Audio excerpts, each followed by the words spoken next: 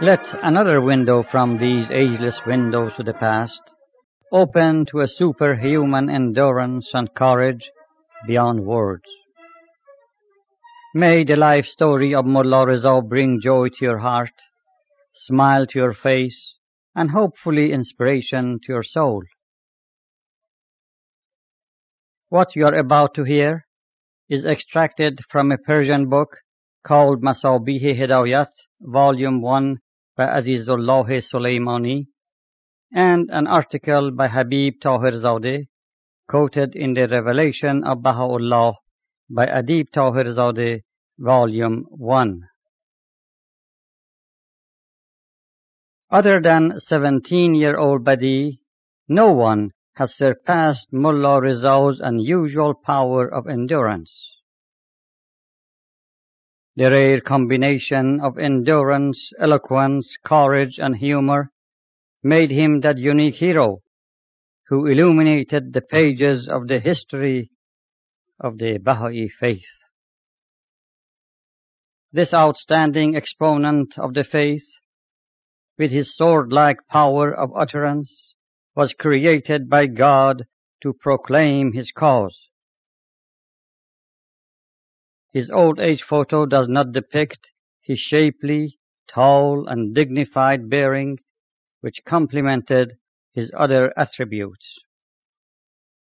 His real name was Mullah Muhammad Rezaye Muhammad Abadi Yazdi, which explains that he was from Muhammad Abad, a village near Yazd, which is a southern city in Iran. He was a clergy in the city of Yazd, and in the early years of the faith became a Babi, or the follower of the Bab. A few historical points will be helpful for understanding the timing of the next event. Baha'u'llah received his mission in the Siyah-Chal of Tehran in 1852. After his release from that underground dungeon, he was exiled to Baghdad. His total stay in Baghdad was 10 years, 2 years of which were spent in seclusion in the mountains of Sulaymaniyeh. He composed his heart-touching poetry called Qasideh Warqaiyeh during those 2 years. He declared his station in 1863, just before leaving Baghdad for his next exile to Constantinople. Now back to Mullah Reza. A well-known Babi from Yazd visited Baha'u'llah after his return from seclusion and took a copy of his poetry back to Yazd. Mullah Reza had a chance to read it. He told that believer that it was clearly written by the Promised One. Here you can see his spiritual insight. That well-known Babi who had brought the poetry protested and said, "You should be out of your mind. The writer of these poems himself has not claimed to be the Promised One by the Bab." So this believer kept distance from Mullah Reza because of his outrageous remarks. Well, we can imagine that believer's shame and regret after Baha'u'llah declared his station in 1863. No doubt Mullah Reza, as great as he was, with pity forgave that believer and prayed for his guidance. After all, that poor believer had seen Baha'u'llah with his mortal eyes, as well as reading Baha'u'llah's poetry, but failed to recognize him. It is perceivable that Mullah Reza was chosen and recreated by Baha'u'llah with his sword-like power of utterance to tear the veils of ignorance and proclaim and prove his cause. From the moment he recognized Baha'u'llah, he fixed his sight well above anything or anyone else, right on Baha'u'llah, and never let any obstacle block it. Let us not forget his human side, which brought smiles to those around him. He always was jovial and joked to the end of his life. That side of him surely brought him down to earth in the eyes of those who were at awe about his spiritual qualities and faculties. Mullah Reza never waited for the opportunity to teach the faith. He would create, and at times force the opportunity. At many times by doing so, he exposed himself to intense pain and suffering, which he welcomed with great joy. He did not seek gratification from pain, but when it came as a result of proclaiming the cause, it caressed his soul. Once, while still in Yazd before his expulsion, he heard there was a gathering of merchants consulting on how to improve the trade business. Mullah Reza took a large sheet of paper and wrote on it, "I have a suggestion and solution to offer to such an honorable gathering. If it is accepted and carried out, all the bounties and blessings of this world and the next will be yours. Otherwise, all the tests and trials of both worlds shall befall you. My suggestion is this, that everyone should follow the laws and teachings of Baha'u'llah, who has provided guidance for every segment of the society." He wrote additional explanations and sent it to that gathering. "I cannot tell you the response, because I don't know it, but your guess is as good as mine." By no means Mullah Reza would deprive himself of the material pleasures and delicacies of this life. He would feed a very young lamb nuts, candy, cardamom, and cloves to make their meat delicious and nutritious. Then he would invite the friends and serve the meat in gourmet dishes. In his early years, he was rich and quite generous. Although his wealth was taken away, he never lost his generosity. Mullah Reza was not fond of customary bad-tasting medications of those days. These, as you know, were made from brewing bark, leaves, roots, and seeds of certain plants. As a child, I have taken some of them. I cannot tell you which one is worse, the smell or the taste. His cure-all recipe was broth. However, the ingredients needed to be accurately adjusted. Majority of times, he preferred more meat and less water. Referring to that recipe, he used to recommend more deeds and less words for those who came in contact with him. We learn a little about some of Mullah Reza's pleasures and combination of his main prescription. What was the combination of his own skin and flesh? Was it tough and scarred? No way. Knowing his professional background as a clergy, undoubtedly his skin and flesh were more tender and pampered than yours and mine. What gave him the unsurpassed endurance was not the nature of his tissue, but the spirit which animated every fiber of his being. He was truly on fire with the love of Baha'u'llah. Listen to this example. In his final days in Yazd prior to his expulsion, the governor ordered bastinado, which is flogging of the soles of the feet, at 7 main intersections on a single day. The purpose was to dissuade the inhabitants of Yazd from getting interested in the faith. At each intersection, Mullah Reza would spread a large handkerchief on the ground, remove his abba, which is the outer cloak, turban and socks, and neatly put them on the handkerchief. Then, after lying down, he would insert his feet into the loops of the bastinado rod and tell the attendants, "Please, help yourself," while covering his face with the hem of his garment. At no time during these rounds of torture did he make a sound or move indicating suffering and pain. This unusual calm aggravated the attendants, who made their floggings as fierce as they could, but still he never cried out. At one point, his unusual calm in the face of violent floggings made the onlookers suspect that he had collapsed. When the hem of his garment was removed from his face, to their utmost astonishment, they found him picking his teeth in a quiet manner. As a teacher, Mullah Reza was highly knowledgeable and audacious. In the knowledge of Quran, Islamic laws and traditions, no one could rival him or withstand the force of his arguments.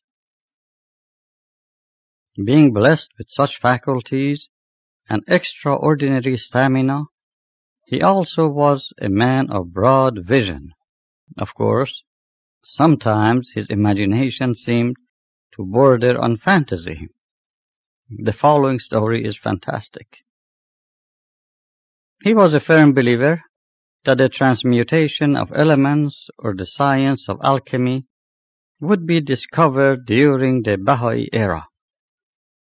He was heard to say, "If I were guided to discover this science, I would build a city, and in it I will erect a Mashraqul Askar, which means house of worship, made out of crystal." You heard it right. Not stone, not concrete or bricks, but crystal. Now listen to some details or specifications. Its central hall or the dome would be supported by 95 pillars, and each of its doors would be of solid gold, and the dimension of each door, 19 by 9 meters. You know, 1 meter is slightly longer than 3 feet. You can imagine the enormous weight of each door. Well, rather impressive, but quite impractical.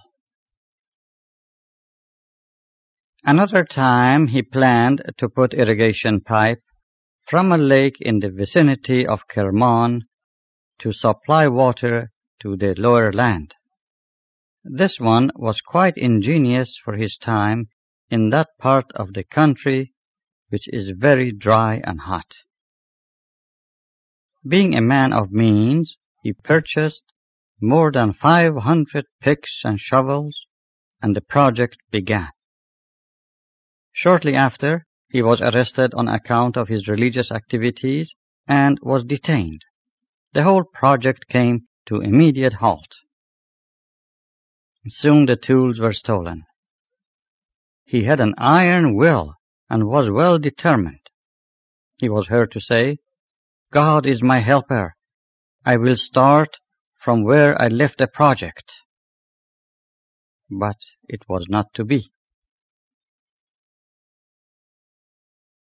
Around 1883, he, the great scholar Mirza Abul Fazl, and a number of prominent Baha'is were arrested and by the order of Kamran Mirza, the Prince Governor of Tehran, were imprisoned. It is essential for you to know that the arrest of prominent Baha'is was an act of desperation. The mass conversion of all classes, particularly of the influentials, caused great alarm to the clergy and the officials. The intention for these arrests was nothing but execution. Now you can realize the gravity of the situation and what is to follow. On several occasions, these Baha'i prisoners were brought to the gathering of notables for questioning. One of the princes present was Farhad Mirza, who was the uncle of the king Nasiruddin Shah, and was a man of learning and knowledge. This prince had recently written and published a book on geography of the world. Mullah Reza, far from being cautious and calculating, was extremely bold and frank. He always spoke on the spur of the moment, quite effectively, and prevailed over the opponents, and invariably revealing their ignorance. Remember the sword-like power of utterance? Here, you will see it in action. One day in such gathering, Mullah Reza said that all the government officials and the religious leaders of the capital, that is where he was in prison, should choose a miracle. Since Baha'u'llah was living in Akka, they should send a telegram to him and ask him to perform.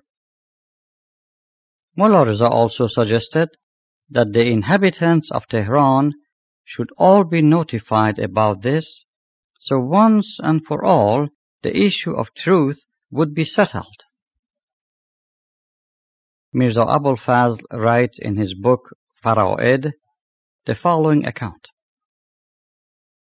One day I was called to such a gathering where the Prime Minister was also present.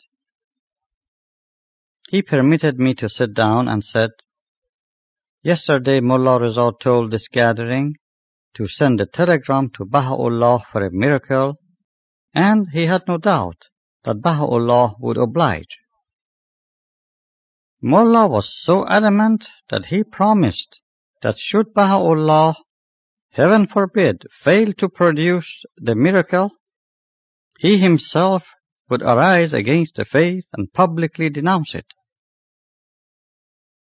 The Prime Minister said, "Abul Fazl, what do you say about this?" Here you can clearly see the intrigues to call a few prisoners one day and different ones the next day, hoping to produce controversy and contention among the believers. Mirza Abul Fazl answered, "No one doubts Mullah Reza's truthfulness and upright character. When he makes such a firm statement, definitely it is founded on truth." Well, they did not comply, fearing Baha'u'llah's power, but it gave them something to think and talk about. Let us leave this behind and attend a very exciting encounter where with his sword-like utterance our Mullah Reza tore away the veils of superstition and ignorance. The purpose of these gatherings was not fact-finding or search for the truth. It was for mockery and insult to whatever the faith stood for. Every logic, tradition, or quote from the Quran presented by the believers in support of their claim were either ignored or rejected. Farhad Mirza, the learned prince, uncle of the king, turned to Mullah Reza and said, "Mullah, you can't so easily fool us by referring only to those traditions which support your claim and let the other important traditions slip by. Throughout your arguments, this has been the major flaw. You can imagine how anxious Mullah Riza, the encyclopedia of Islamic traditions and verses, was to see what magic the prince would pull out of his sleeve. The poor prince had no idea in whose claws he was caught and how his own web would strangle himself.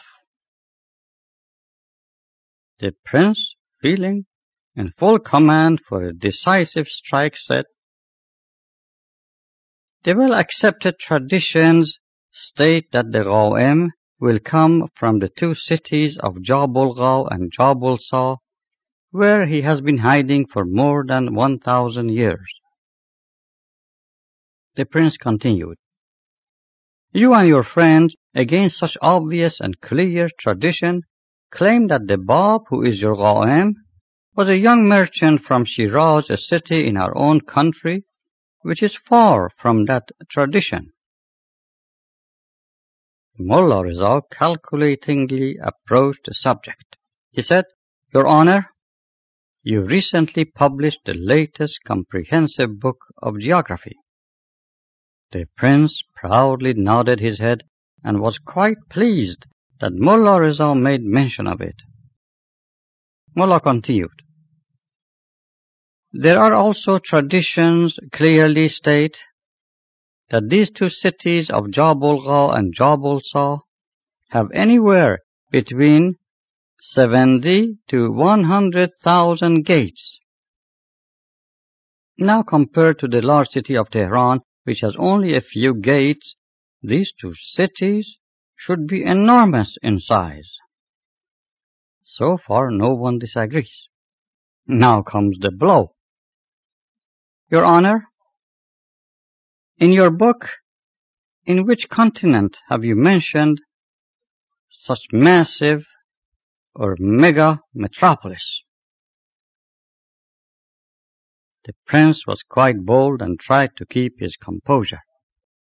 He did not know the checkmate was approaching fast. You realize that this was not a private conversation.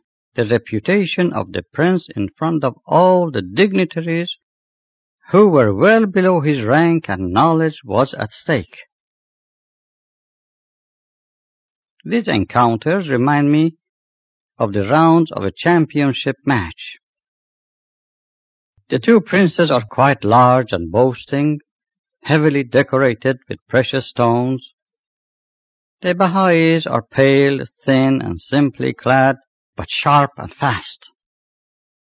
The tyrants have learned their mastery in the best schools of the royal realm, the believers in the school of faith and detachment.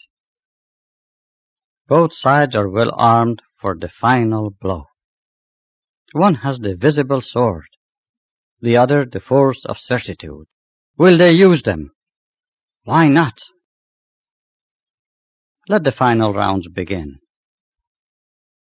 Prince Farhad Mirza, whose bearing and knowledge had impressed the royal circles, cleared his throat, leaning on his jewel-studded cane, read a few verses from Baha'u'llah's writings and criticized the wrong use of a certain Arabic word in that particular context. Mirza Abul Fazl immediately quoted poems from different Arab poets using the same word in the same context. The miserable prince, unable to bear the force of such successive poundings, resorted to the last dangerous maneuver, not realizing that he was in quicksand and that any move would sink him even deeper. Now you can hold your breath and watch the mastery and the presence of mind of that blessed soul, Mullah Riza. It is very hard for us to capture the tense mood of those gatherings. The sword-happy princes in those gatherings could strike at any moment. An average person would have been dumbfounded with fear, but Mullah Riza's courage knew no bounds. Badly shaken, the desperate prince could no longer keep his anger. While pounding his cane on the floor, he told Mullah Reza, "You wretched and brainwashed followers of Baha'u'llah, it saddens me that with your apparent knowledge you have given allegiance to a man like him. I know Baha'u'llah quite well. Many years ago, when we were young, we were drinking pals." Did you hear that? It is an outrageous charge about something 50 years earlier. Unless precisely and decisively answered, it would be a definite gain for the prince with the cheering of his comrades. Just think. What you and I would have answered. Don't forget that prince has power over everyone's life. We could not point our finger at him and say, "Look, prince, you're a desperate, dirty liar," or something like that. That would not be prudent. Let us stay out of it altogether, and don't make matters any worse. Leave it in the capable hands of the expert Mullah Reza. With such heavy insult to Baha'u'llah, Mullah Reza's blood was boiling, but he never showed it. Such assaults only sharpened his faculties. The immediate grin on his face was not a good sign for the prince. It indicated that the prince's words were suicidal and self-incriminating. Do you have any clue? Do you remember his unmentionable and outrageous words? Baha'u'llah and I were drinking pals. Well, Mullah Reza's mind worked faster than any computer. It analyzed, dissected, and sorted the sentence and the words, and when he tapped his vast memory bank, the answer was clear and ready in a flash. Although he never feared torture or death, yet he was always very respectful to the officials and observed proper protocol. He said, "Your Honor, with your learning and knowledge, you are fully cognizant of the laws of Islam." The boasting prince had no idea what a law of Islam had to do with his assertion. Knowing that drinking was a private thing without any witnesses, he was sure that the believers could in no way refute such accusation. So he thought Mullah was going to sidetrack and bring dismal excuses. Mullah Reza said, "One law of Islam clearly states," listen to this, "one law of Islam clearly says this, that the testimony of a sinner cannot be upheld against the accused.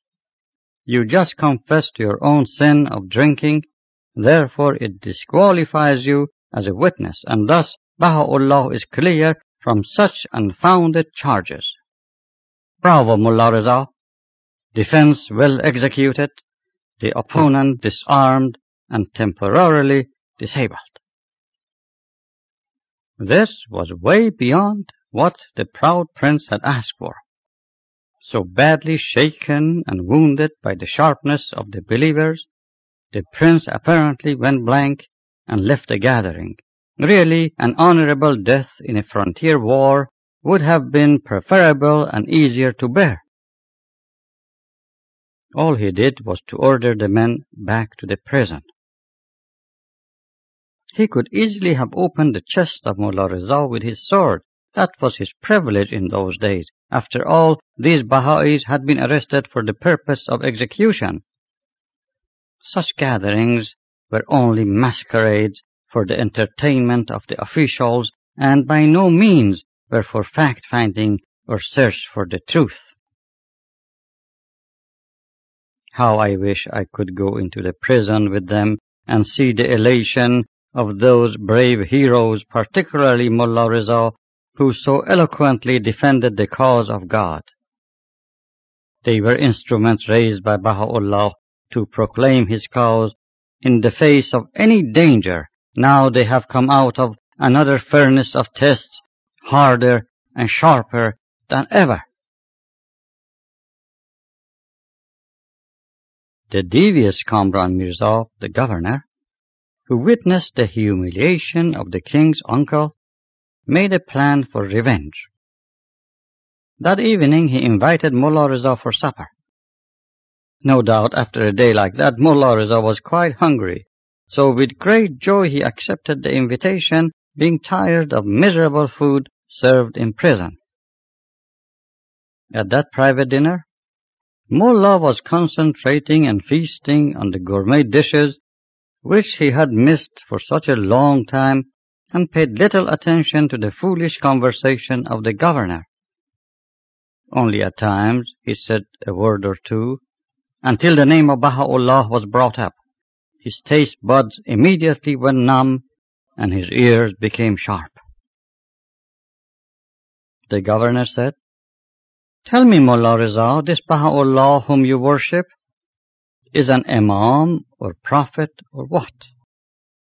Mullah, full of life, said, "Neither. He is the supreme manifestation and the promised one of all the religions of the past." The governor said no more. This was a bait for the next day. Well, another day, another masquerade.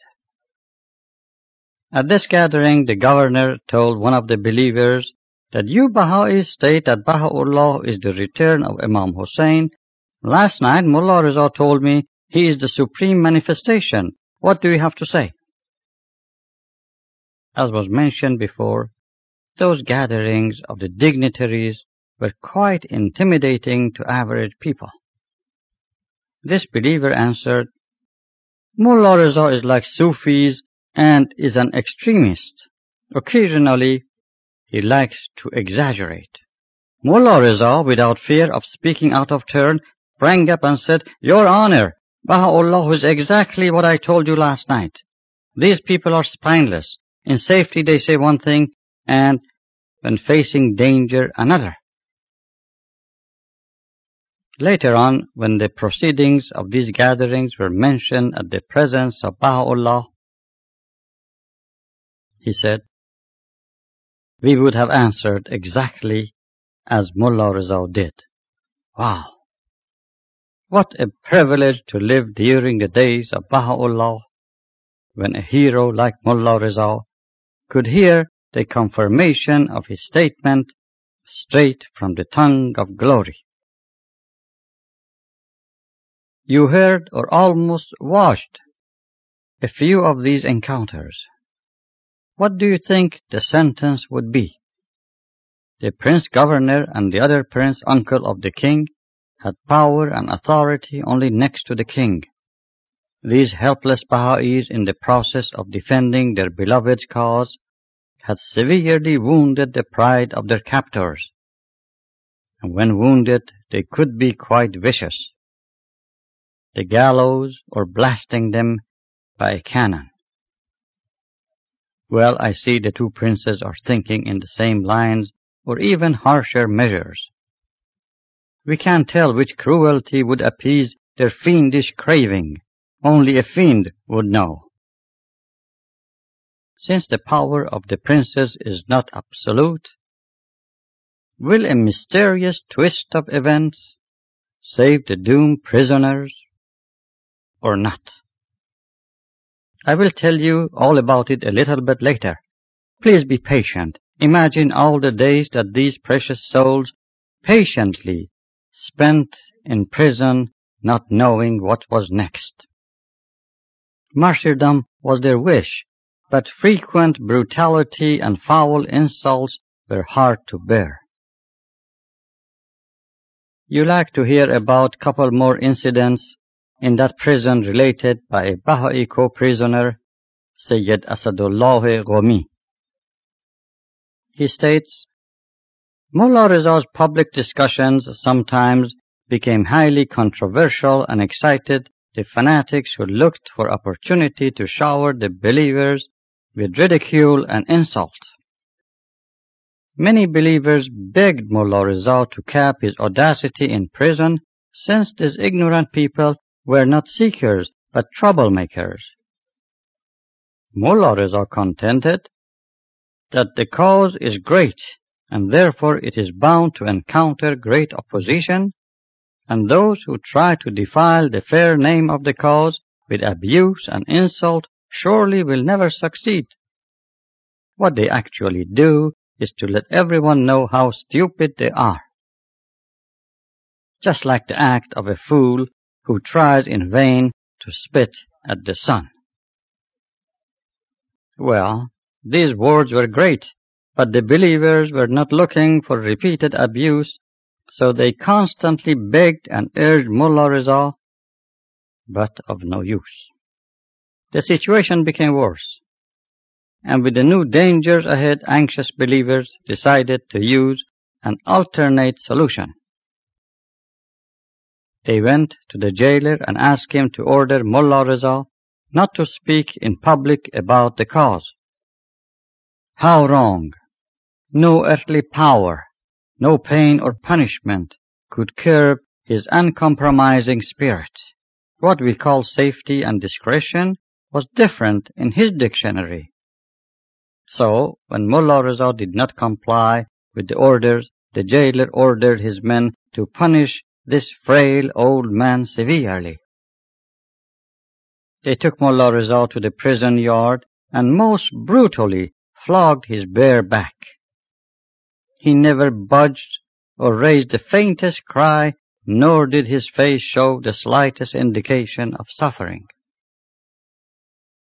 We can feel the shame and sadness of the believers witnessing this heart-wrenching sight brought on by their doing. Sayyid Asadullah states, "Soon after the flogging, I rushed to give my sympathy and offer to dress his lacerated back. Mullah Reza was greatly surprised by my behavior and shouted triumphantly, 'Oh, Sayyid Asadullah, do you really think I'm hurt? At the time of flogging, I felt like a drunken elephant and never felt the slightest pain. I was at the presence of Baha'u'llah conversing with him.'" What a saint! Among the non-Baha'i prisoners witnessing this was a distinguished Muslim whose heart was deeply touched by such superhuman endurance. After he was freed, he investigated and became a dedicated believer. Later on, when asked how did he become a Baha'i, he said, 100 verses of Quran or 1,000 reasons would not have convinced me about the truth of the faith the way the unruffled calm of Mullah Reza influenced me. My teacher was the whip.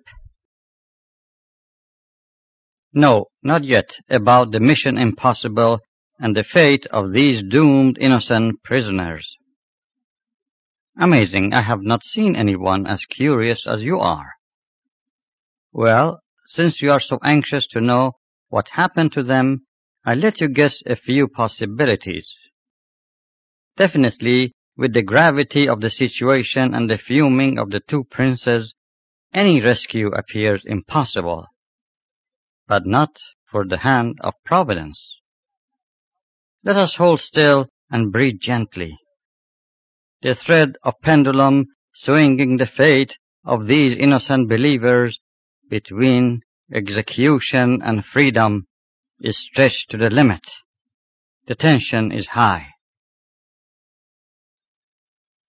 You don't have to say what your guesses are, I can tell. Yes, maybe the governor or the jailer accept the truth of the cause and free the prisoners in the middle of the night. I'm so glad you have listened to the story of Ahmad. Well, it happened to the immortal Ahmad. Why not again? Second guess. Could a useful earthquake do it by leveling the prison compound with only our heroes surviving? A selective wrath of nature is not a bad guess. I hear the clock ticking. Don't worry, we have time for another story.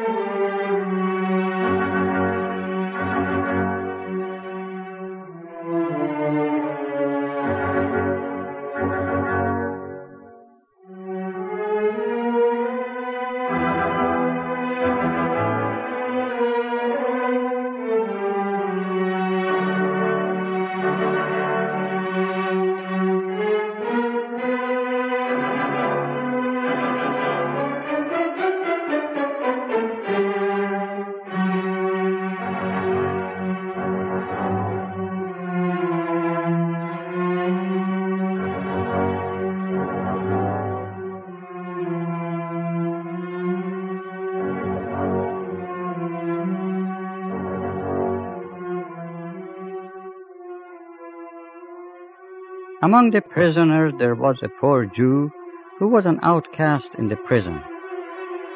The Muslims would not even let him go to the public bath for the fear of defiling the bath. I cannot imagine anything capable of defiling the putrid water of those public baths, the stench of which could be smelled blocks away. One day Mullah Reza told one of the Baha'i co-prisoners how he felt sorry for the Jew and asked the believer if he could help him to wash the Jew by the pool in the prison yard.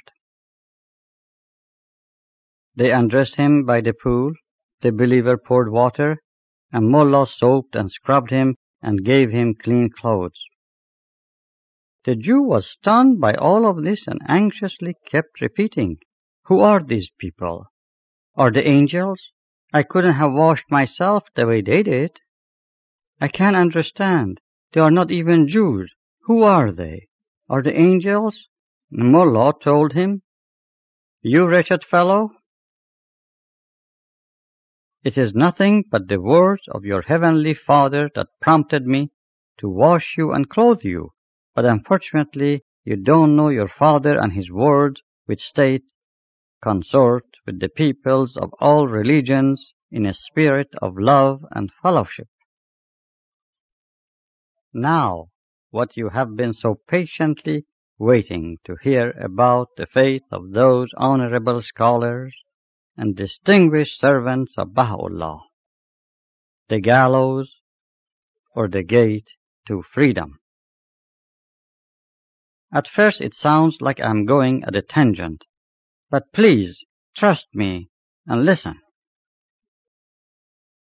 The highest leading clergy of Islam, Mirza Shirazi, who occupied that seat for many years in Iraq, confided the following to a Baha'i. This was after his retirement from that position. He did not wish that the secret be buried with him. He told the believer that as a student in Isfahan, he met the Bab and became a believer. Later on, he accepted Baha'u'llah. This believer, rather shocked, asked him, "Why didn't you announce your faith and cause mass conversion?" He said, "My honorable friend, was I any higher than Mullah Hussein, Wahid, and the like?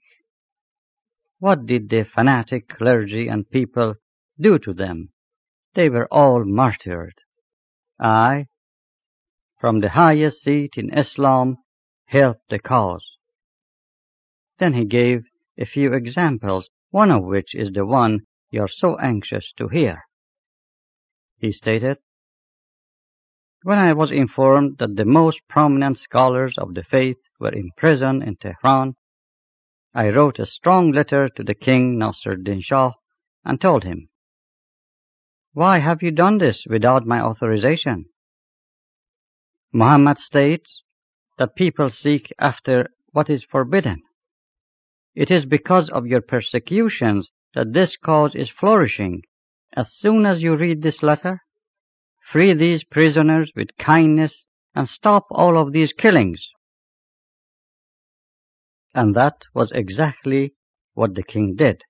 He summoned the prisoners and gave each one a gold coin and freed them all.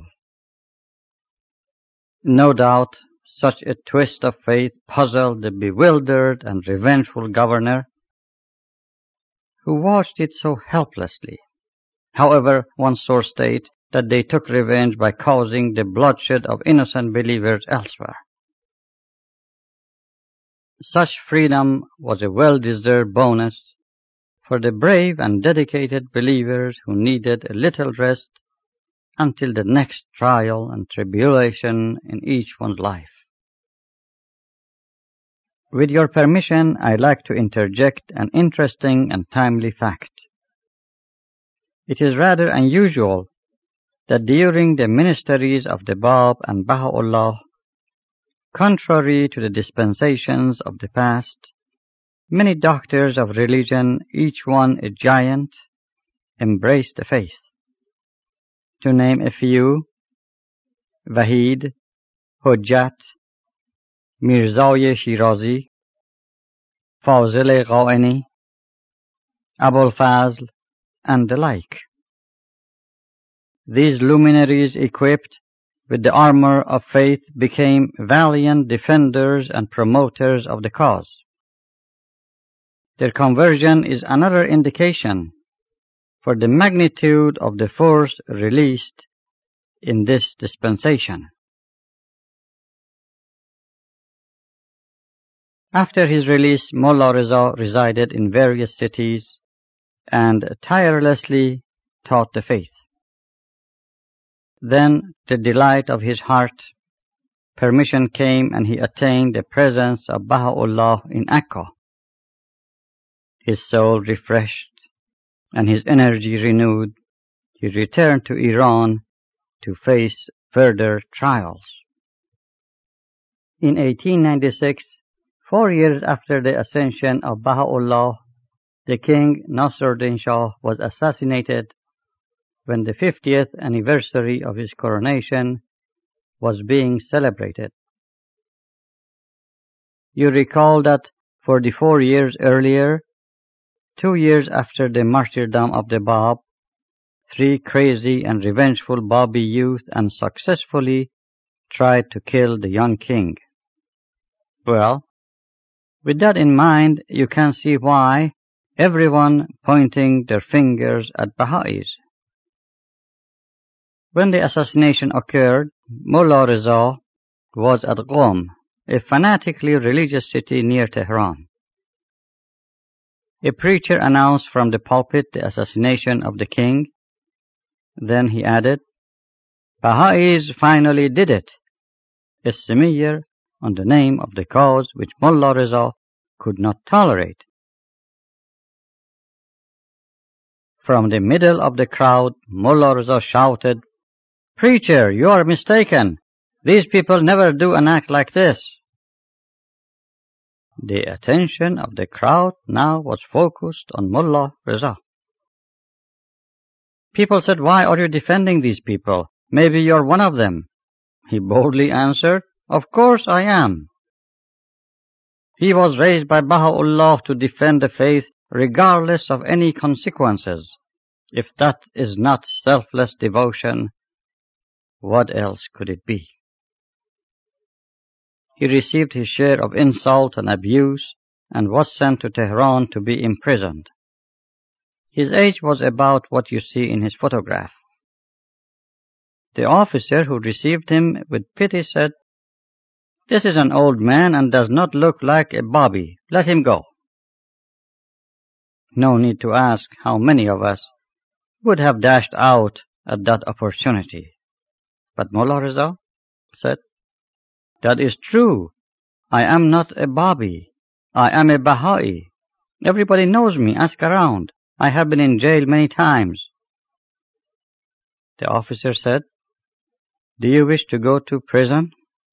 Mullah, always content with the will of God, said, "If it is my destiny, I do not mind." He was taken to prison and received his welcoming flogging right after his arrival. Throughout such painful ordeal, he kept praising the Lord. When it was over, the jailer asked Mullah, "Why did you keep praising the Lord? Did you enjoy the flogging?"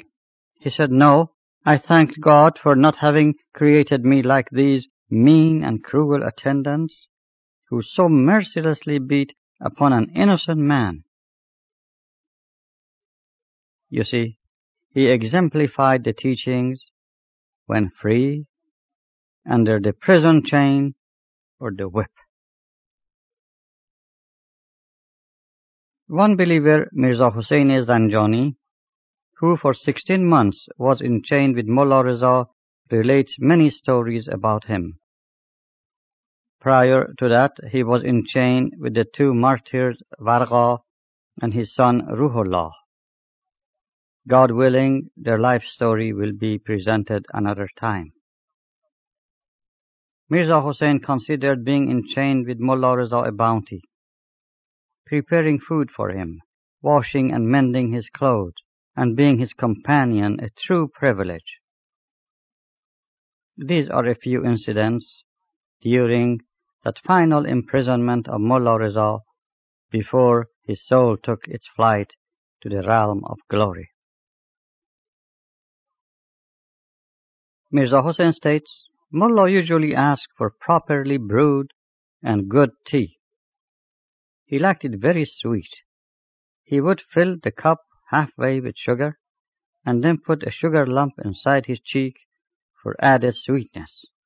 Mirza Hussain continues, I used to tell him over and over, this is a prison and everything is rationed. He would answer, borrow, prepare and bring it, God will provide. Many things I prepared for him was at the cost of other Baha'i prisoners' rations and contributions. He seldom thanked anyone, but having his sight focused on Baha'u'llah, frequently thanked Baha'u'llah for the comfort and creating the believers to care for him. Any time Mullah Reza gave anything away as charity, he would say, I gave it to Baha'u'llah.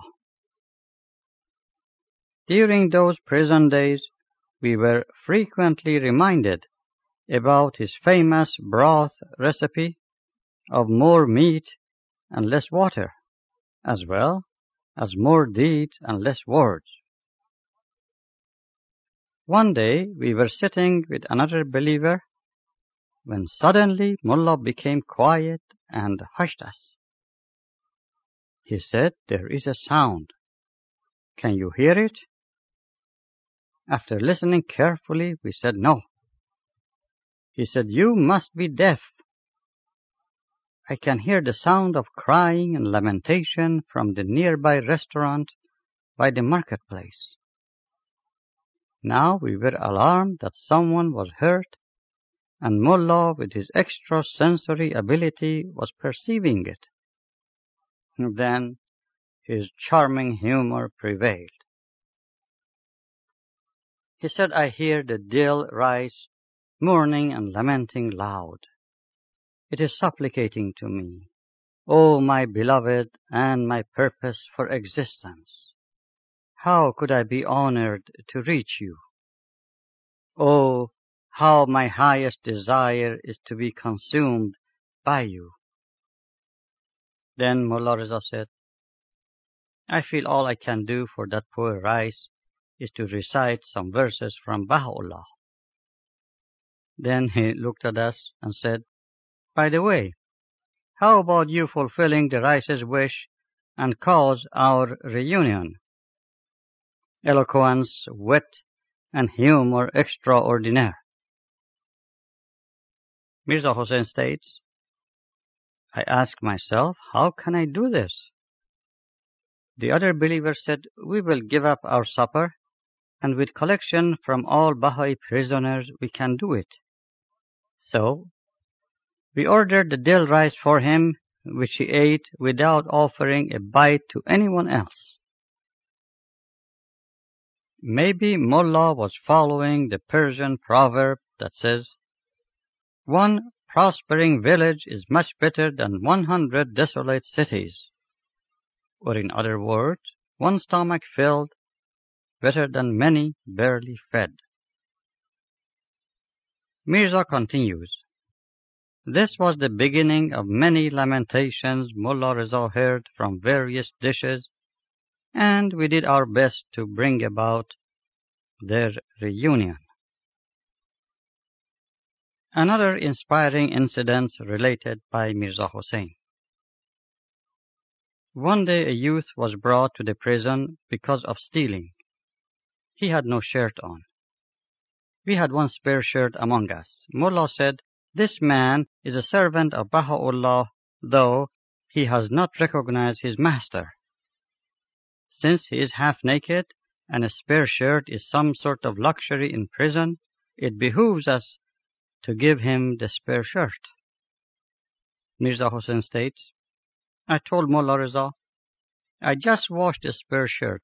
You put it on and I will give him your shirt. You should have seen Mullah Reza losing his temper. He said, "Do you mean that I put on the clean shirt and give my dirty one to Baha'u'llah? How do you dare to say such thing? Aren't you a Baha'i?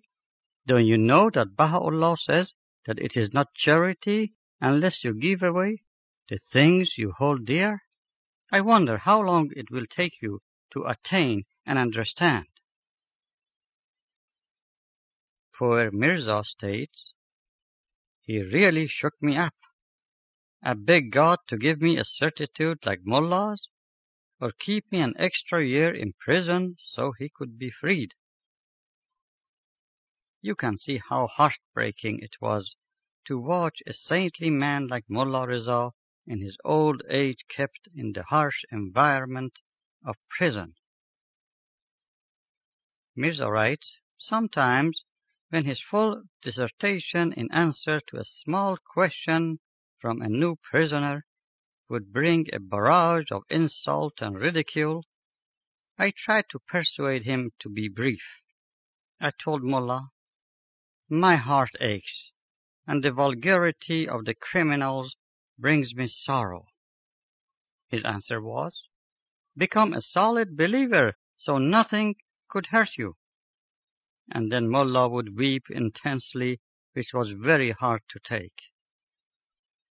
In essence, he shed his tears of pity for the ignorance of others. Mirza continues, "I used to pray and beg God either to transform me or kill me, so I would be relieved of having to witness all of this."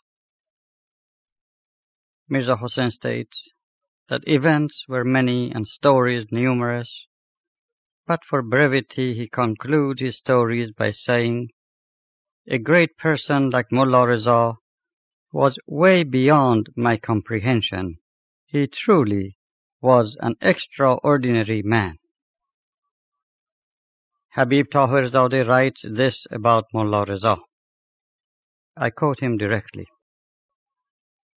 "Mullah Reza was a man of peculiar conduct and of a trend of thought unusual by our standards. He had attained a station from which he saw in every object a sign or reflection of the glory of Baha'u'llah, and the love he cherished for him dominated his whole being, and to it he subordinated every other impulse." This says it all. I wish I could give you a happy ending, but to our standard it was sad. However, Mullah was happy and kept his humor to his very last days. After the assassination of Nasruddin Shah, the Crown Prince Muzaffaruddin Mirza became the king. Of all the kings of the Qajar dynasty, Muzaffaruddin Shah was the mildest and more tolerant toward the faith. His father was the most notorious tyrant who was given the title of the Prince of Oppressors by Baha'u'llah. Early during the reign of this new king, the believers in Tehran, particularly the women, on several occasions sent a petition to ask for release of the Baha'i prisoners. Eventually, the order was given for their transfer to the government building in preparation for their release. Of course, the fiendish officials never missed the opportunity to parade the innocent Baha'is in chains. The government building was at some distance from the prison. It was quite hard to walk after 16 months of being in chains at one spot with very little movement. Mirza Hussain writes, 4 of us were chained together. The frail and old Mullah Reza was put in lighter chains, and since he could hardly walk, he was carried on the back of a porter, which was a sight all by itself. At times the officer in charge jokingly asked Mullah Reza about his donkey, meaning the porter, and in answer Mullah Reza would praise the donkey. The porter, quite agitated, would swear and say, as if it were not bad enough that Bobby, meaning Mullah, was defiling him, but how did he dare to call him a donkey? With such conversation, the vast crowd on both sides would burst into laughter. Mirza said, I myself at times laughed and cried. However, every time the porter became too rowdy trying to dump Mullah on the ground, a few whips from the officer would bring him back in line, which made the crowd laugh again. Among the multitude of onlookers were some Baha'is. The ladies who had sent the petition to the king were following the prisoners behind the crowd. One of these ladies stood at a vantage point, and when Mullah Reza approached, she whispered in his ears, for heaven's sake, for next couple hours become deaf and dumb, and please do not spoil the release process. They all were afraid of Mullah Reza's audacity. He answered loudly, Don't worry, I will be deaf and dumb. I'm quite obedient. Well, soon we shall see whether he kept his promise or not. This march was quite ceremonious, with soldiers and attendants marching along. Many onlookers thought they were being taken to the gallows, which was customary in those days. The march took a couple of hours, and after many stops for resting, they finally reached the government building. As they got near the building, an official asked Mullah a question. Mullah Reza pointed to the chief attendant to answer for him, since he supposedly was deaf and dumb. He was always so jovial, nothing could dampen his inner peace and spirit. Upon their arrival, the chains were removed. What relief that was! The clanging noise and the weight of those heavy chains would crush one's very spirit, but these lions of the cause dragged their chains with pride. The prisoners were given a good meal, which was a treat. Mirza Hussain states, that night the thought of freedom overwhelmed us all. Before we knew it, we woke up at sunrise. With our hopes mounting every minute, we did our ablution and said our prayers. We were told the order for our freedom was on its way. All of a sudden, a dark cloud covered the sky, and soon a downpour began. You can tell something will be going wrong. The dark cloud was not a good omen. Well, your intuition is quite right. A certain evil-minded Sayyid, accompanied by his theologian students, were passing by. The door attendant offered them shelter at the government building until the storm blew over. This brought a different kind of storm to the Baha'is. Mirza Hussain goes on to state, when the Sayyid heard about us being there and how the release order was on its way, the Sayyid sent an attendant to our room. The attendant said, Agha, referring to the Sayyid, wishes to meet you. Please accompany me to his room. We almost unanimously said, we are worn out and are in no condition to do any visiting. Mullah Reza disregarded his promise to be deaf and dumb, or maybe the couple hours which he had promised had expired. With such a calling, he could not resist the temptation, so he sprang up full of life and said, I am going to see what they have to say. Our plea and begging failed to dissuade him. One of the believers said, May God save us from the mischief of Mullah Reza and the Sayyid. This kind of conduct of Mullah Reza was beyond comprehension of an ordinary and calculating person. His response to the call was not a mischief. This saint was way above our way of thinking. Now you can feel the anxiety of the believers. Mirza states, we could hear their conversation. Mullah was pounding them with proofs accompanied by a flood of verses from the Quran. Being confounded and at a loss, they became abusive and violent. Barely 15 minutes had passed when we began to hear shouting and curse words from that room.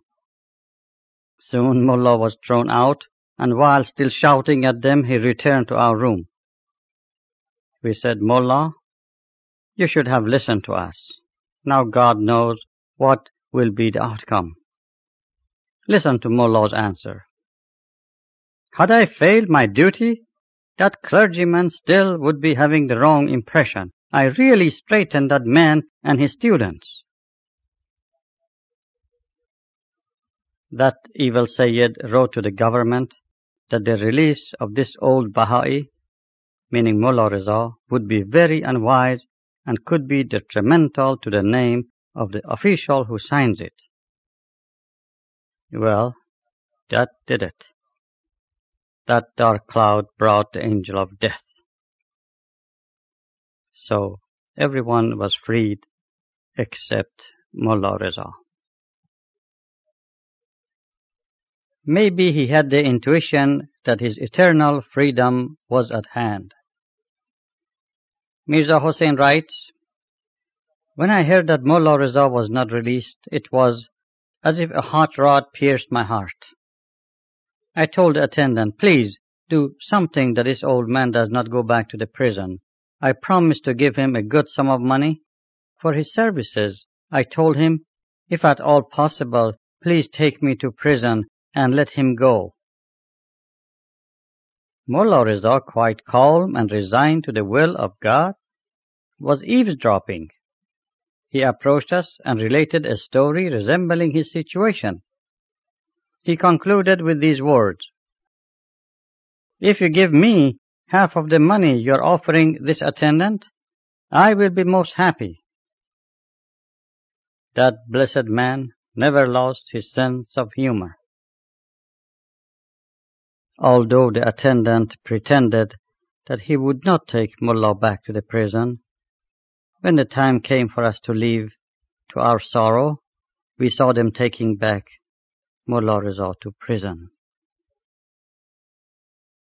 Due to old age and lack of proper care, 10 days later his blessed soul ascended to the Abha kingdom, joining the souls of other saints in the sea of lights in the world of mysteries. Abdul Baha revealed a tablet in his honor, stating how glorious his rank was as a teacher as well as a martyr. Also he revealed a tablet of visitation in his honor. The feeling of ecstasy of being at the presence of Baha'u'llah during each round of his brutal tortures was similar to what the martyrs felt prior to their martyrdom. Mirza Hussain stated that Mullah Reza frequently said he had 2 wishes. One was to be near Baha'u'llah in all of the worlds of God, and the other that Baha'u'llah would be pleased with his deeds. It is safe to say that he achieved both.